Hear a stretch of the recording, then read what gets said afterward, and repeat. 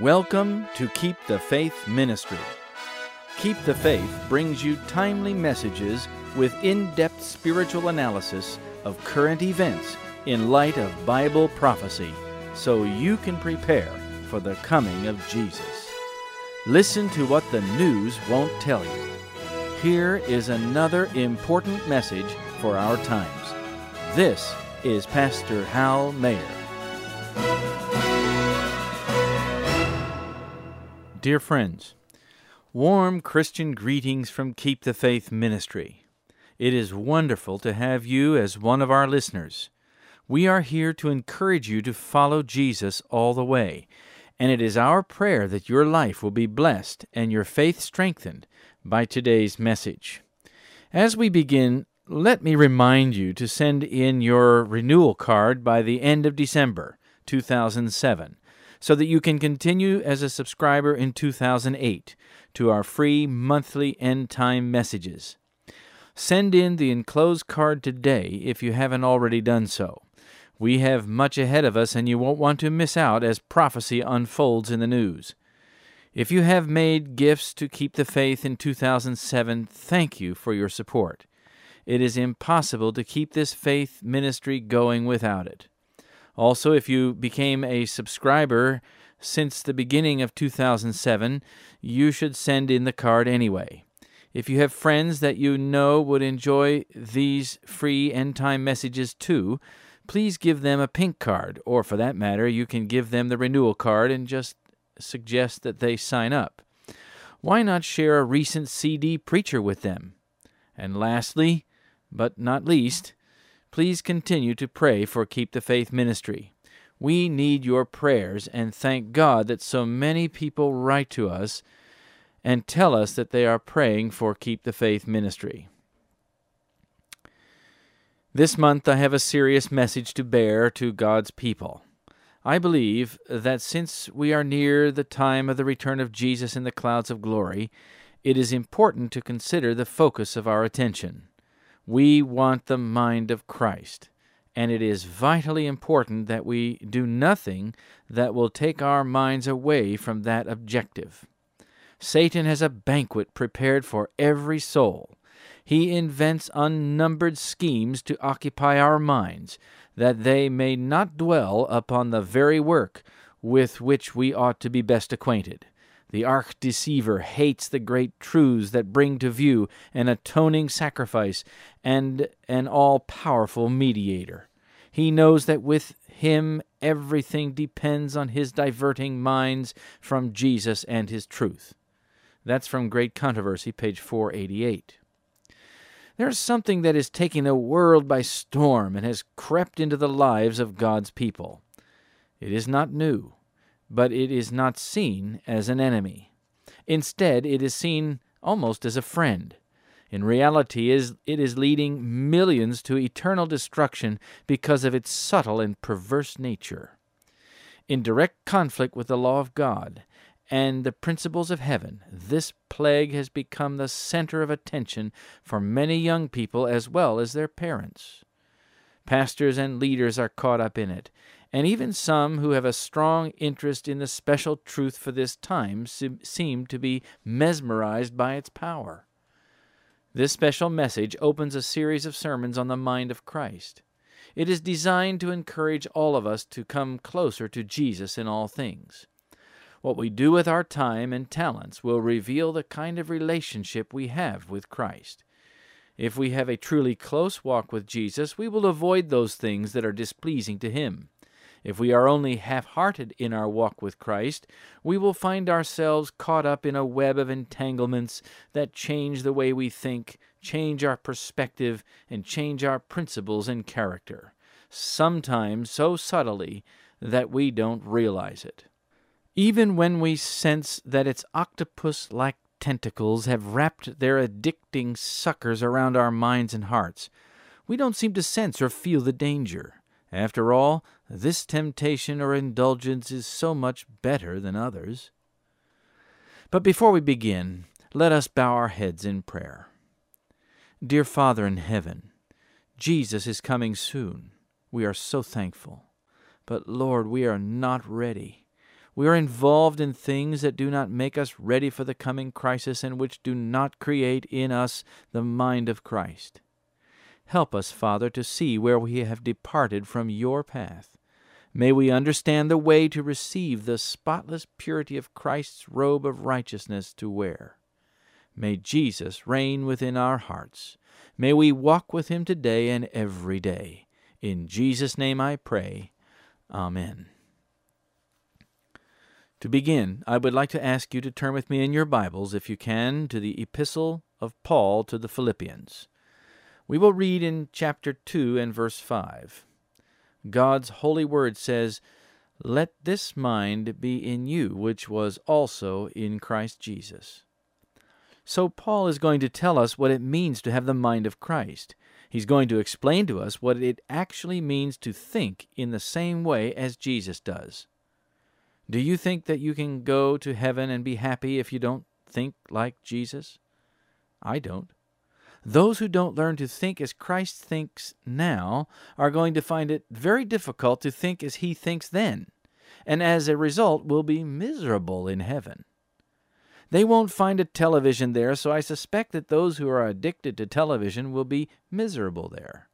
There won't be any theaters, so those who call themselves Christians on this earth and go to church in the morning and then to the theater in the evening will be rather unhappy there too.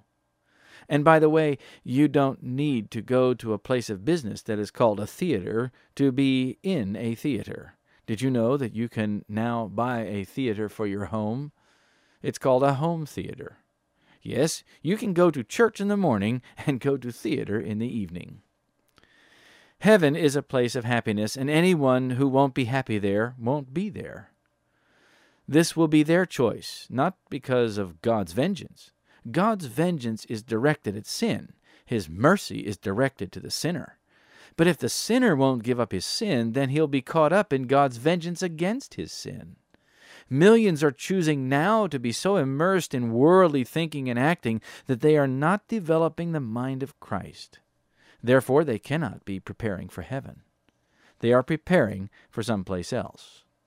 And I'm referring to those who call themselves Christians. They're deceived into thinking that they can play with the world now and play in heaven later. It won't happen, my friends, but the deadly poison that I'm referring to is a slow-acting poison. It works on your brain and your heart in such a way as to keep you from realizing your danger. Now let us read verse 6. Remember that we are to have the mind of Christ. Here's the definition of the mind of Christ.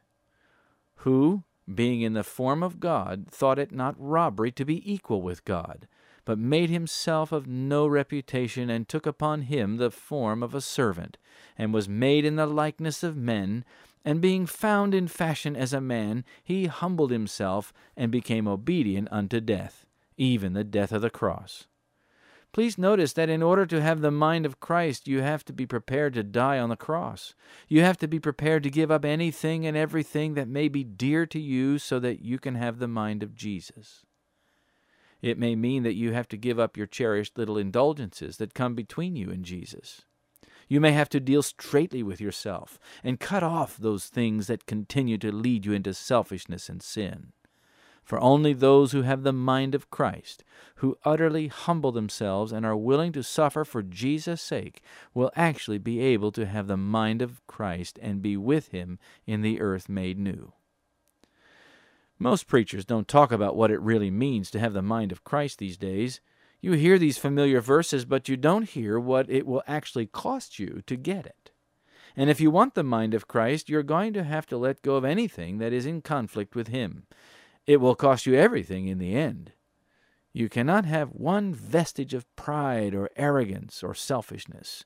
You cannot have a small self-indulgence, else you will be unable to have the purity and the maturity of the mind of Jesus. Remember that in heaven are only those who have the mind of Christ.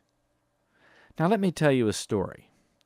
It is about Avondale School in Australia. I'm going to read you the personal testimony of the man in charge of the school about what happened. And then I'm going to share with you some counsel from God's messenger for the last days. His name was C.B. Hughes. He said, As we drew near the anniversary of the erection of our main building at the Avondale School, I suggested to the faculty that we observe the day by making it a holiday. To this the faculty assented, and asked me my suggestions concerning the day's program. I suggested that we ask Sister White to deliver an address in the early part of the day, and that the remainder of the day be spent in games. To this the faculty assented, no one making any objection. I had used my influence against the playing of football at the school, but some time before this holiday, cricket had been introduced by one of the teachers. Against this I had offered no objection. While I thought it wrong to spend much time playing games, I thought it proper to spend some time this way. I knew that the testimonies condemned football, but had not studied them carefully enough to know that they condemned other games also. As the girls could not play cricket, it was thought best to purchase an outfit for playing tennis on the holiday. I joined the teachers and students in contributing toward its purchase. As Sister White drove up in her carriage to deliver her address, we were marking out the grounds for tennis just in front of the main building. Sister White delivered a very earnest address to us, and we rose up to play. The students engaged very heartily in playing tennis, cricket, and other games. Mrs. Hughes and I took a drive, and while we were away, they had a sack race and some other things, I think, of like nature. When I returned, I played cricket with the young men. The students enjoyed the day very much, and at the close of it felt very grateful toward me, especially for planning such a pleasant time. Naturally, I felt quite a little satisfaction in knowing that I had succeeded in pleasing the students so well. So I was feeling very light-hearted next morning, and was just on the point of leaving my house for the school, when Sister White's carriage drove up, and I was informed that she wished to speak to me. I went out to her carriage, and she leaned out toward me and said in very earnest tones, "I have come to talk to you and your teachers and your students about the way you spent yesterday. Get your teachers together. I want to speak to them before I go in to speak to the students." If Sister White had struck a blow full in my face, I do not think I would have felt so hurt as I did at her words. What she said sounded so unreasonable to me. I believed that what we had done the day before was for the best interest of the students. She talked to me as an old woman who had no sympathy with the needs of youth. To say that I was very indignant hardly expresses the feeling I had, but I had a great deal of respect for Sister White. So notwithstanding the grievous mistake I thought she was making, I replied not a word. I went immediately to notify the teachers that Sister White wished to see them in my office before we went in for chapel exercises. I told not one of them what she wanted with us. I dared not speak, for fear that I would say too much. When she met the teachers, I think they were about as much surprised as I, and some of them, at least, fully as indignant. For when she told them what she intended to say, one of them remarked that if she knew so much about running a school, she would advise her to come over and take charge. Another one of the teachers objected to this statement. I was very much troubled, knowing as I did the attitude of the Australians toward holidays and games. I felt that Sister White was acting rashly. I very much feared that it would result in some of the students leaving us. But under the circumstances I thought best to say nothing, although I was very much tempted to advise her not to talk to the students that morning. We went to the chapel, and she delivered her talk, but it did not produce the commotion that I had expected. In fact, the students generally seemed to receive it quite well, but not so with myself. It was the beginning of one of the darkest experiences of my life. I felt that Sister White was unreasonably extreme in the matter, and that she contradicted herself, for my mind at once reverted to some statements of hers that teachers should play with their students. But I kept all these thoughts to myself. I did not even tell my wife what a struggle I was having. Instead, I gave the matter much earnest study. I took the Bible and concordance to see what I could find. One of the first passages I found was the experience of the children of Israel, when they sat down to eat and drink and rose up to play. This was not very helpful to my cause, so I passed on. Among other passages, I found one in Corinthians. Ye know not that they which run in a race run all, but one receiveth the prize. As I considered this passage, I received an entirely new thought in regard to the nature of games. This taught me that the triumph experienced in winning a race can come only to one, and is always the result of defeating one or more. In fact, I believe it to be true in games that we enjoy the failure of our fellow as much or more than we do our own success. Another passage occurred to my mind which says, Rejoice not when thine enemy falleth, and let not thine heart be lifted up when he stumbleth. This is directly opposed to that spirit which leads people to so boisterously rejoice when one of the opposing force stumbles or falls, thus losing a point in the game. I saw clearly that the spirit of games is the spirit of war. While one mourns over his loss, the other rejoices because of that loss. Our fellow's defeat is our triumph. Not so in the heavenly race. In that race everyone may so run that he may obtain the prize. In the good fight of faith everyone may lay hold on eternal life. Instead of provoking our brother to fail, thus incurring enmity, we provoke unto love and good works. And whether one member suffer, all the members suffer with it. The spirit of games and sports is the spirit of the accuser of our brethren. It is anti-Christian. These thoughts brought me out of darkness into light, and I left behind me an experience which was a very trying one. Incidentally, the students accepted the message that Sister White gave them. The tennis set was sold, and the proceeds were put into the missionary society. The cricket game ceased too. For a time, Avondale School was a model school of the principles of heaven's education. As you can see, there are some things that are hard to understand when the Lord addresses the areas in our lives that are contrary to His will. We often think about smoking, drinking, carousing, and other forms of sin that are obvious and perhaps offensive to most, or at least many, Christians.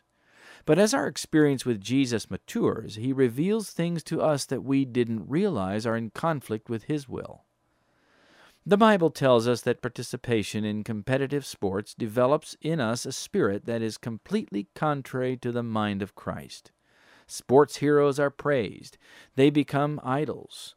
Sport is a means of disconnecting the soul from Christ by developing in us the spirit of Satan. For example, in any competitive game you must attempt to take advantage of another's weakness in order to score the point or win the game. Volleyball is an obvious example.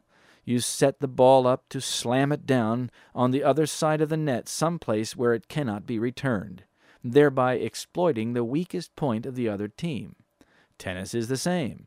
You send the ball in one corner, then into another, then perhaps up close to the net, and then back all the way to the rear of the court. In this way, you make it difficult for your opponent to return the ball. Eventually, you hope to exploit his weakness, or put him into a place where he cannot return your masterful stroke. What have you just done? You have cultivated a spirit that is the opposite of the mind of Christ. Even those who can't play the game get just the same spirit. They will sit for hours in front of the TV, watching basketball or football or some other game. Their enthusiasm as they root for one team or the other, and the shouting that goes on in living rooms, bars, and other places all over the world is incredible. Why do people waste so much time and energy on something like a leather ball? They get all worked up. They become argumentative about the players and the plays. They are fans, that is, fanatics for sport. Our whole world is caught up in sports, but unfortunately, so are many, many of God's people. It is as if we don't see the difference between the sacred and the profane. It starts in Christian elementary or primary school. Let me read to you what the Scripture says about it. We are still in Philippians chapter 2. Listen to verse 3. Let nothing be done through strife or vainglory, but in lowliness of mind let each esteem others better than themselves. How can you play a competitive game and esteem the other team or your opponent as better than you, when you are trying desperately to be better than they? It doesn't make any sense. Verse 4 says, "Look not every man on his own things, but every man also on the things of others." In other words, we are not to be worried about our own advantages. If possible, we are to make sure that our neighbors and even our enemies or opponents have the same advantages as we do. God's plan is cooperation, not competition.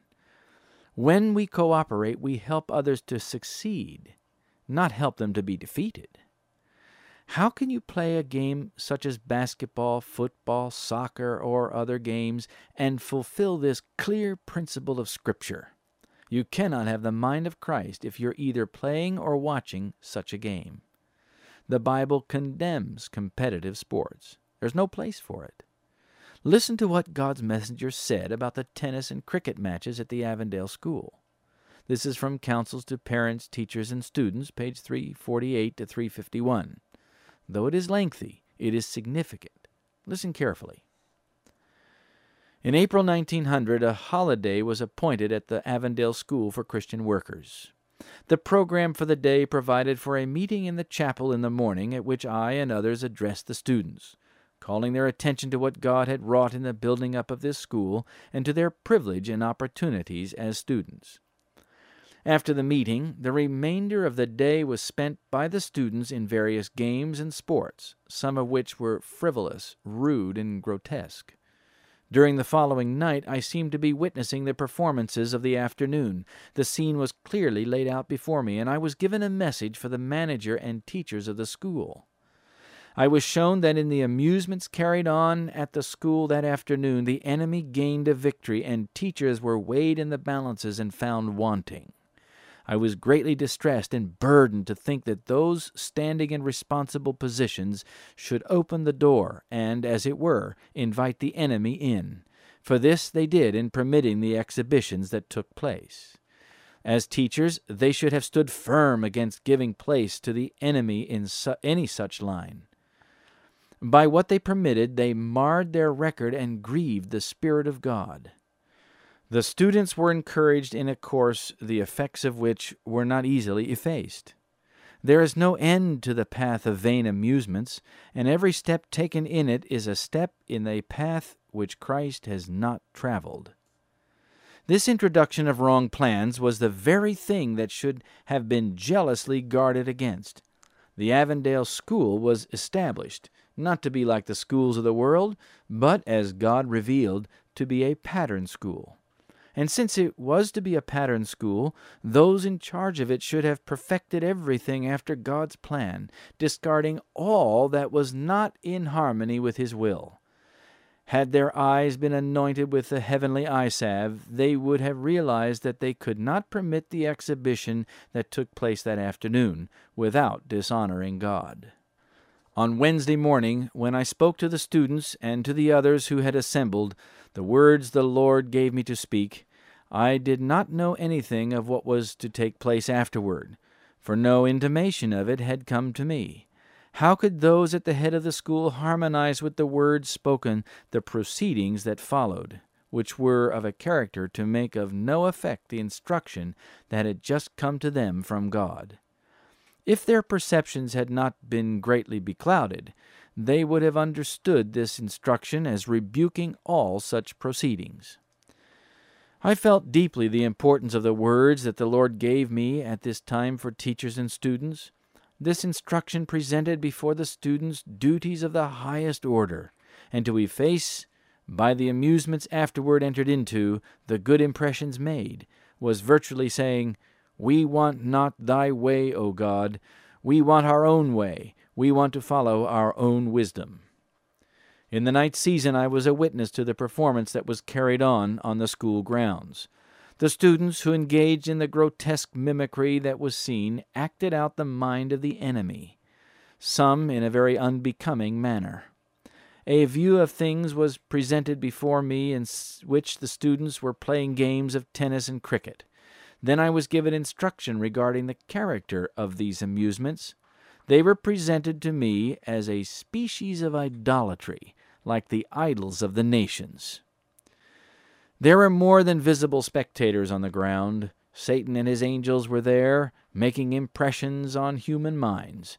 Angels of God, who minister to those who shall be heirs of salvation, were also present, not to approve, but to disapprove.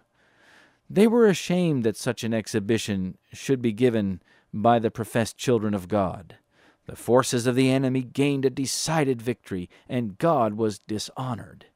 He who gave his life to refine, ennoble, and sanctify human beings was grieved at the performance. Hearing a voice, I turned to see who spoke to me.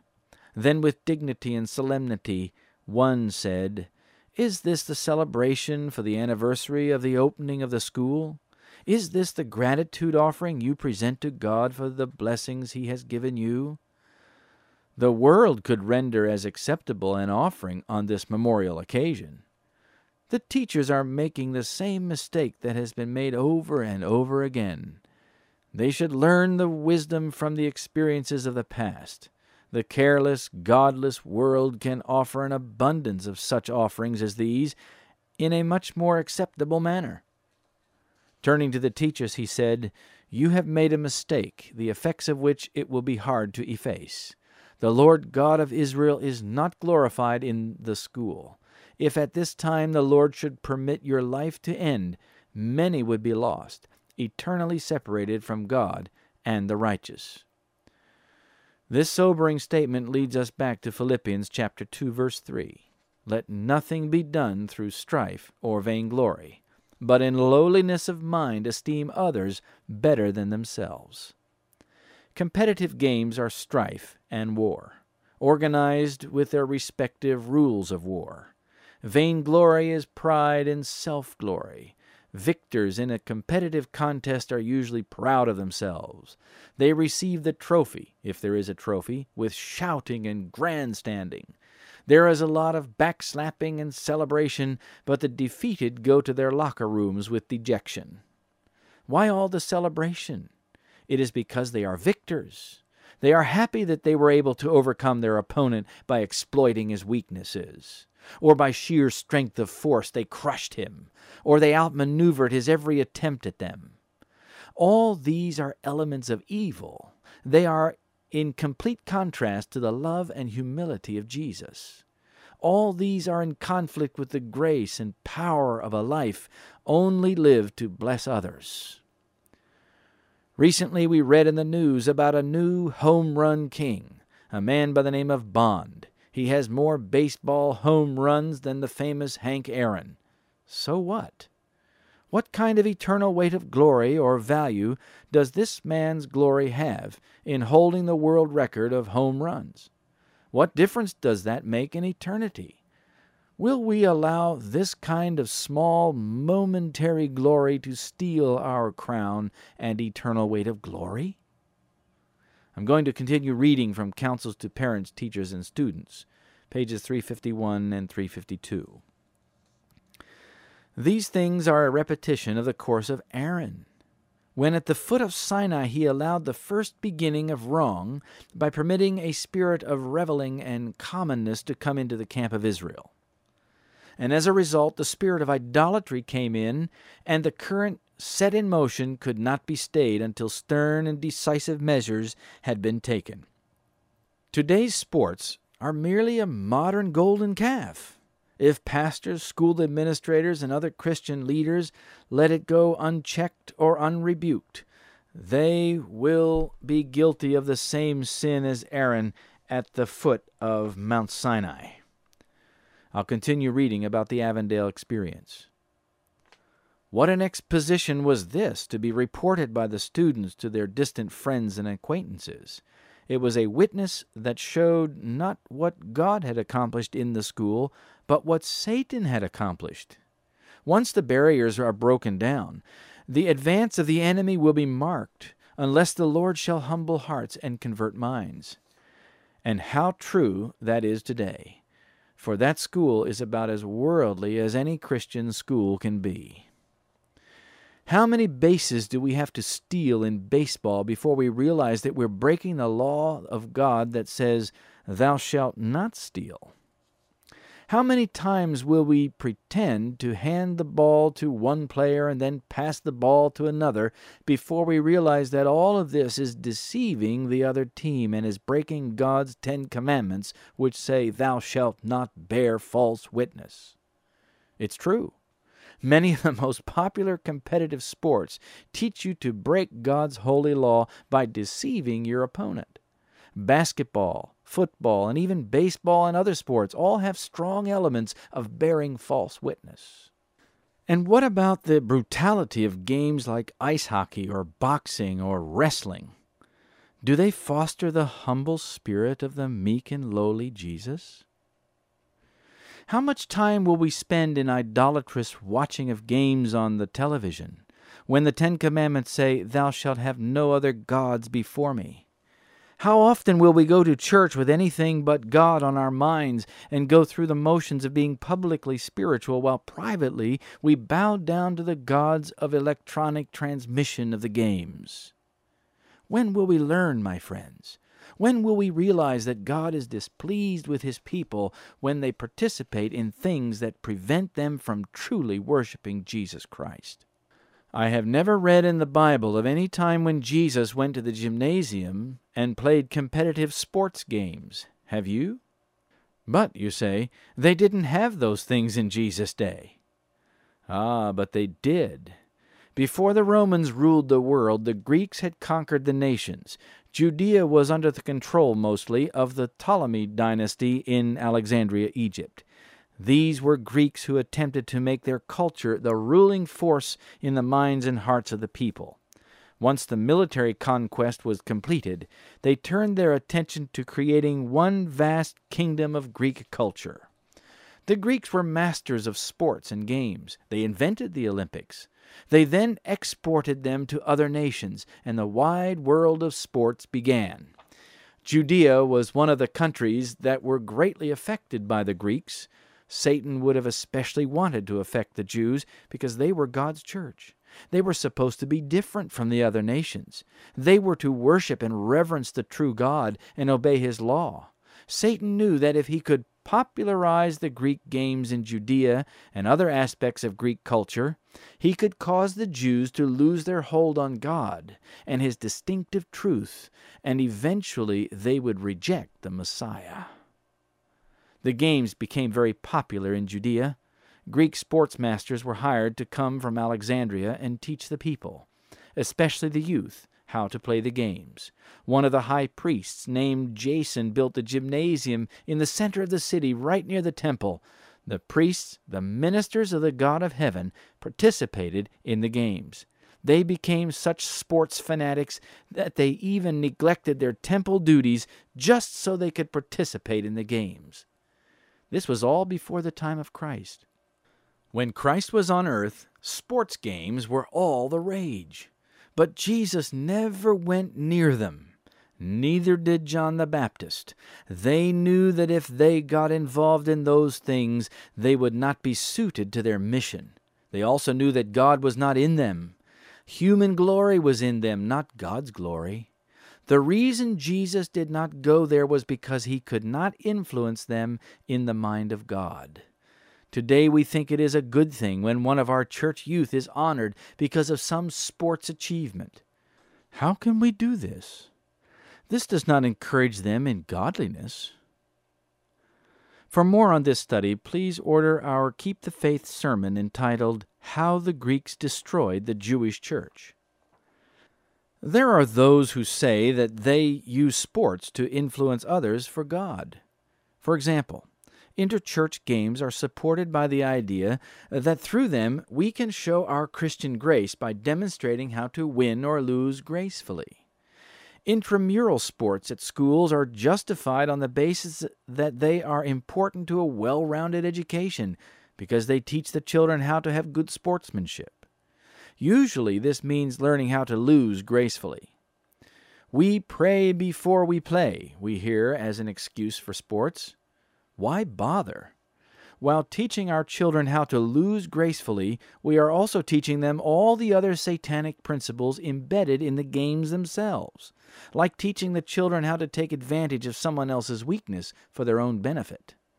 Nothing is more calculated than sports to train our children how not to have the mind of Christ. Competitive sports are one of the sins of our age. They devastate the principles of the kingdom of heaven in our hearts. They have become the idol to us like the idols of the nations. How the angels must weep when they see God's people becoming more and more involved in sports. Shame is written all over us. We are suffering from the lukewarmness of Laodicea and have become indifferent to the signs of the times and the spiritual issues of God's last-day people. We have become spiritually inert. We have no power to resist temptation because we see no danger in indulging in the entertainments and amusements of the world which Satan has served up at his banquet of distractions. We think we are eating solid food when we are only eating the husks fed to the pigs. When are we going to realize that our eternal destiny is at stake? When we have true love for others, we have no desire to be champions over them. We have no penchant for dominating them in some sort of game. We are playing the game of life, my brothers and sisters. We have no business incorporating the world into and among God's people. Yet sport is pervasive in Christian schools, academies, colleges, and universities, as if it is the best thing since sliced bread. We think that by offering a sports program, we will attract students to our schools. Therefore, when enrollments are down, we beef up the sports programs. More students come for a while, but what other elements come with it? Often there are drugs, alcohol, tobacco, immorality, and other ungodly lifestyle principles also involved. Today's sports heroes are openly touting alternative lifestyles, in particular, the hip-hop mentality and behavior. These are anything but the mind of Christ. They have nothing to do with Christ. They are filthy and defile the soul. Why should we honor and praise these kinds of role models? Why should we copy them or their games in our schools? We think that we can play the game without all that junky lifestyle. We can Christianize the sport and make it acceptable. But this is just Satan's deception. You cannot make something that is worldly into a Christian thing by bringing it into the church, polishing it up a little, and praying over it. To associate God's name and reputation with such worldliness is actually blasphemy. It is mixing good and evil like Satan did in the Garden of Eden, which brought terrible sorrow and woe to the human race. Yet many ministers and pastors think this is okay because it keeps the youth coming to church or to our schools. How misguided can one become? When we bring Satan's principles into God's institutions, whether they be schools, churches, hospitals, or other organizations, we show our distaste of things godly and reveal our unlikeness to Christ and jeopardize our eternal salvation. How can this be, my dear friends? How far down have we come in moral worth? Are we ever going to rise above the scum of the world in our lifestyle and recreation? Our personal lives need cleaning up before we can clean up God's institutions. We ourselves have to let go of the addiction of sports and games. We cannot sit in front of the TV on Sunday afternoons and watch 3 to 6 hours of football or basketball games and expect to have the grace of Christ come into our lives in its fullness and maturity. There just simply is no way. We cannot expect to have the blessing of God if on God's holy Sabbath we set the timer on our video recorder so that we can record the game and watch it later. It is time we remove this trash from our lives. I know that this is not conventional wisdom, but God didn't ask us to use conventional wisdom in making decisions. He asks us to use the wisdom of the Bible, and the Bible is abundantly clear. We must have spiritual discernment, otherwise we will be very unclear and have great difficulty seeing such things for what they are. When Ezekiel was in vision, he saw the sealing of God's people and the slaughter of the unrighteous among them. Listen to his words in chapter 9, verses 4 through 6. And the Lord said unto him, Go through the midst of the city, through the midst of Jerusalem, and set a mark upon the foreheads of the men that sigh and cry for all the abominations that be done in the midst thereof. And to the others he said in my hearing, Go ye after him through the city, and smite. Let not your eye spare, neither have ye pity. Slay utterly old and young, both maids and little children, and women. But come not near any man upon whom is the mark, and begin at my sanctuary. Then they began at the ancient men which were before the house. My friends, Ezekiel was seeing God's church represented by the city of Jerusalem. Only those who sigh and cry for the abominations done in the church will escape the coming judgments of God. They are not involved in sports, drama, rock music, and other cheap thrills. They are weeping between the porch and the altar. They are burdened by the sin and the indifference of God's people. Notice the slayers started with the ancient men. These are the leaders of God's church.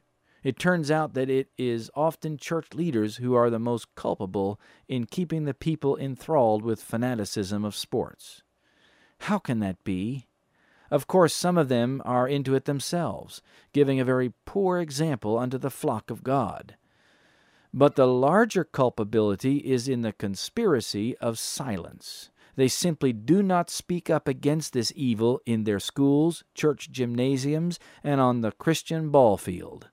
They are dumb dogs that will not bark. They have muted their voices at the very moment of crisis. They are neutral when they should be decidedly on the Lord's side. Here is some more counsel from the servant of the Lord.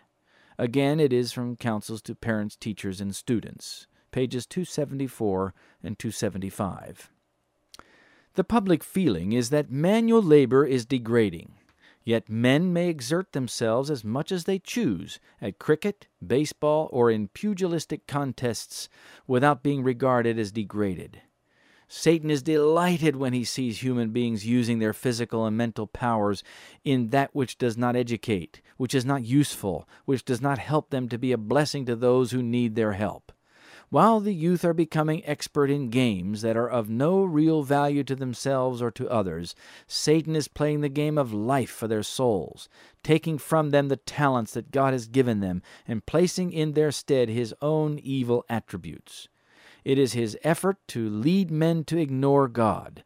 He seeks to engross and absorb the mind so completely that God will find no place in the thoughts. He does not wish people to have a knowledge of their Maker, and he is well pleased if he can set in operation games and theatrical performances that will so confuse the senses of the youth that God and heaven will be forgotten.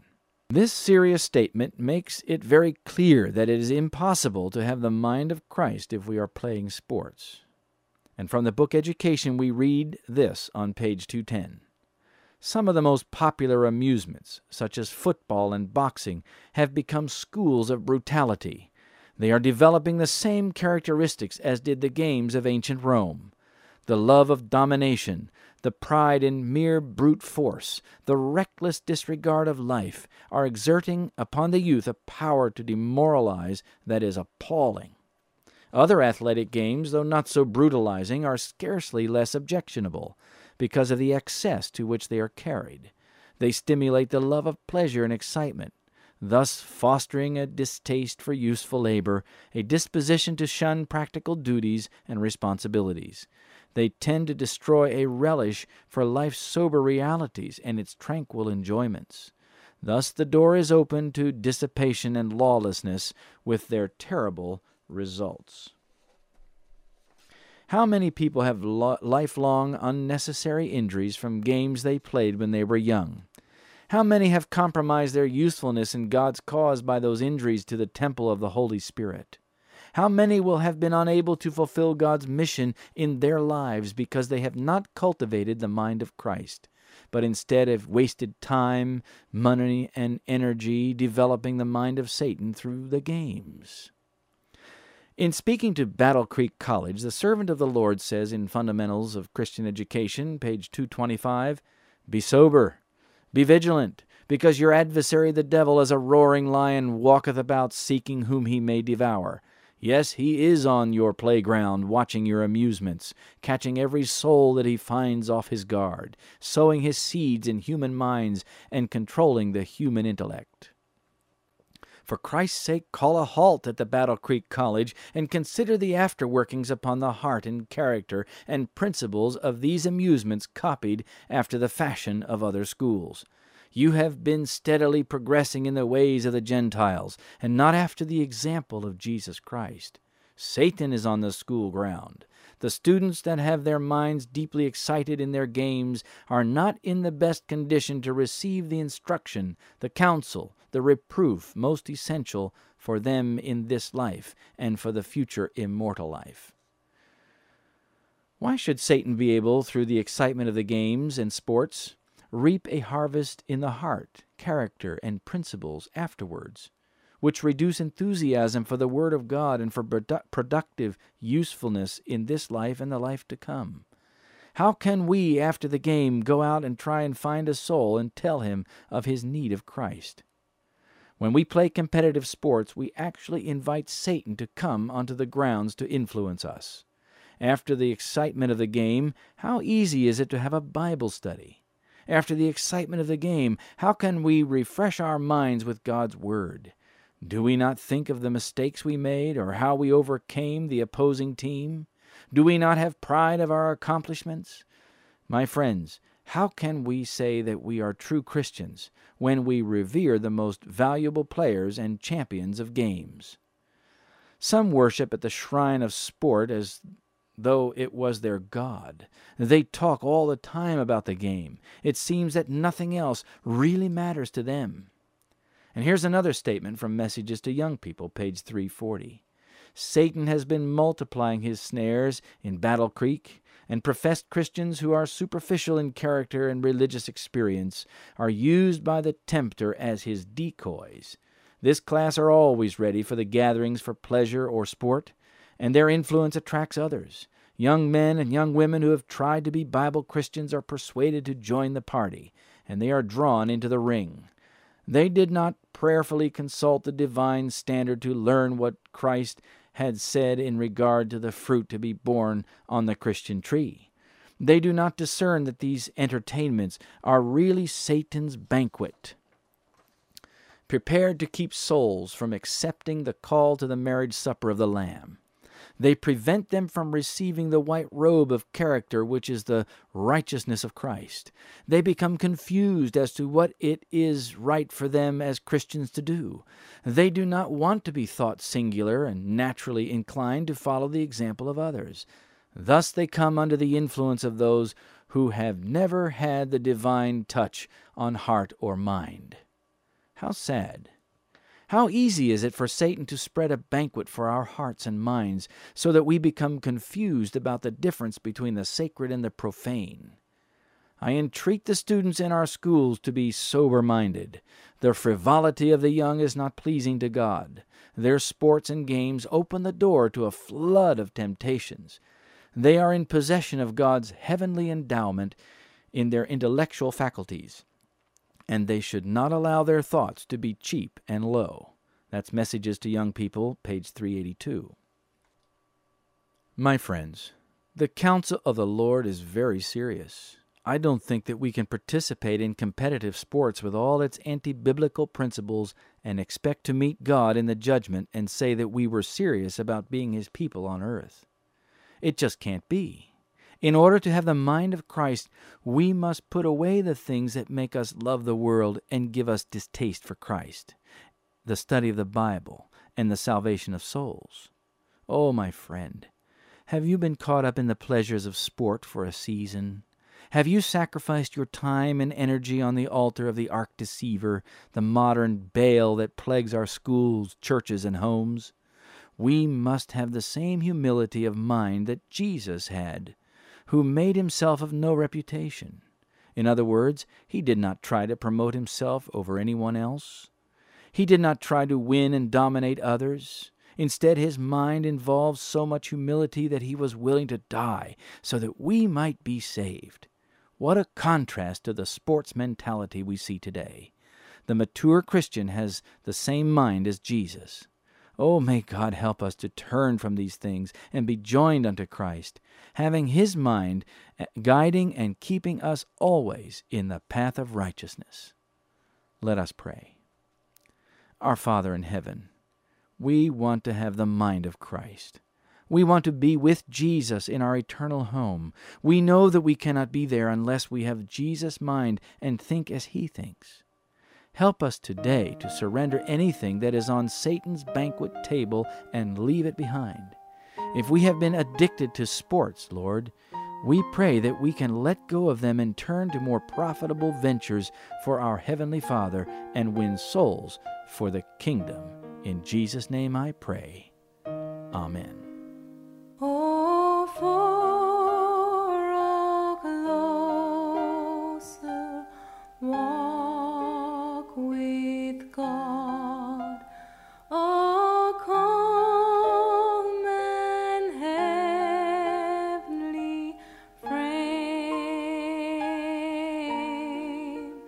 a light to shine upon the road that leads me to the Lamb.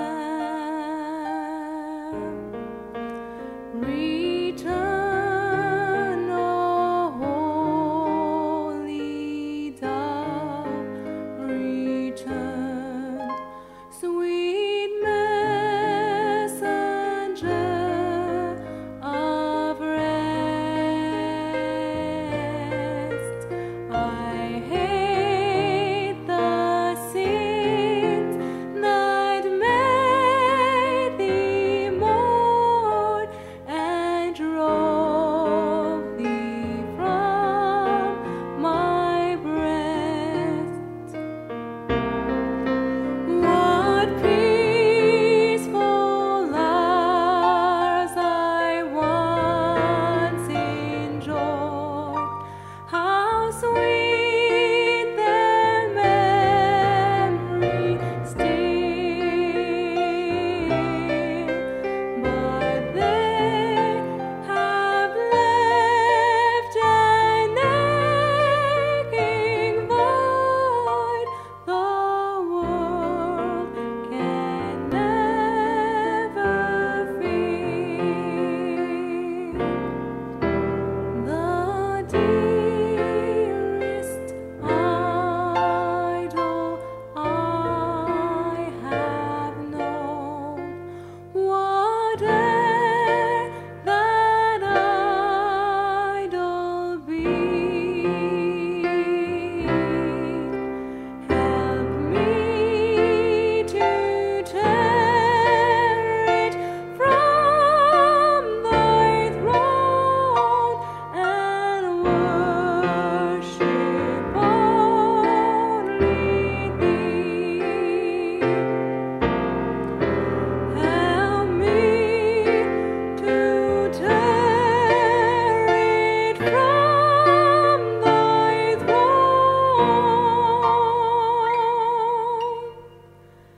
and worship only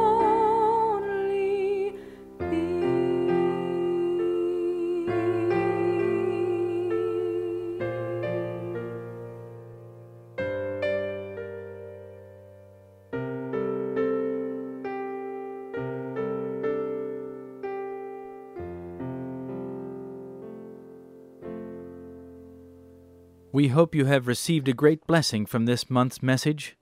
Your prayers and gifts mean so much to us. Thank you for your support. The song you have just heard is "Oh, for a Closer Walk with God," sung by Melissa Collette. It is recorded on her brand new CD with other beautiful hymns entitled Glorious Love.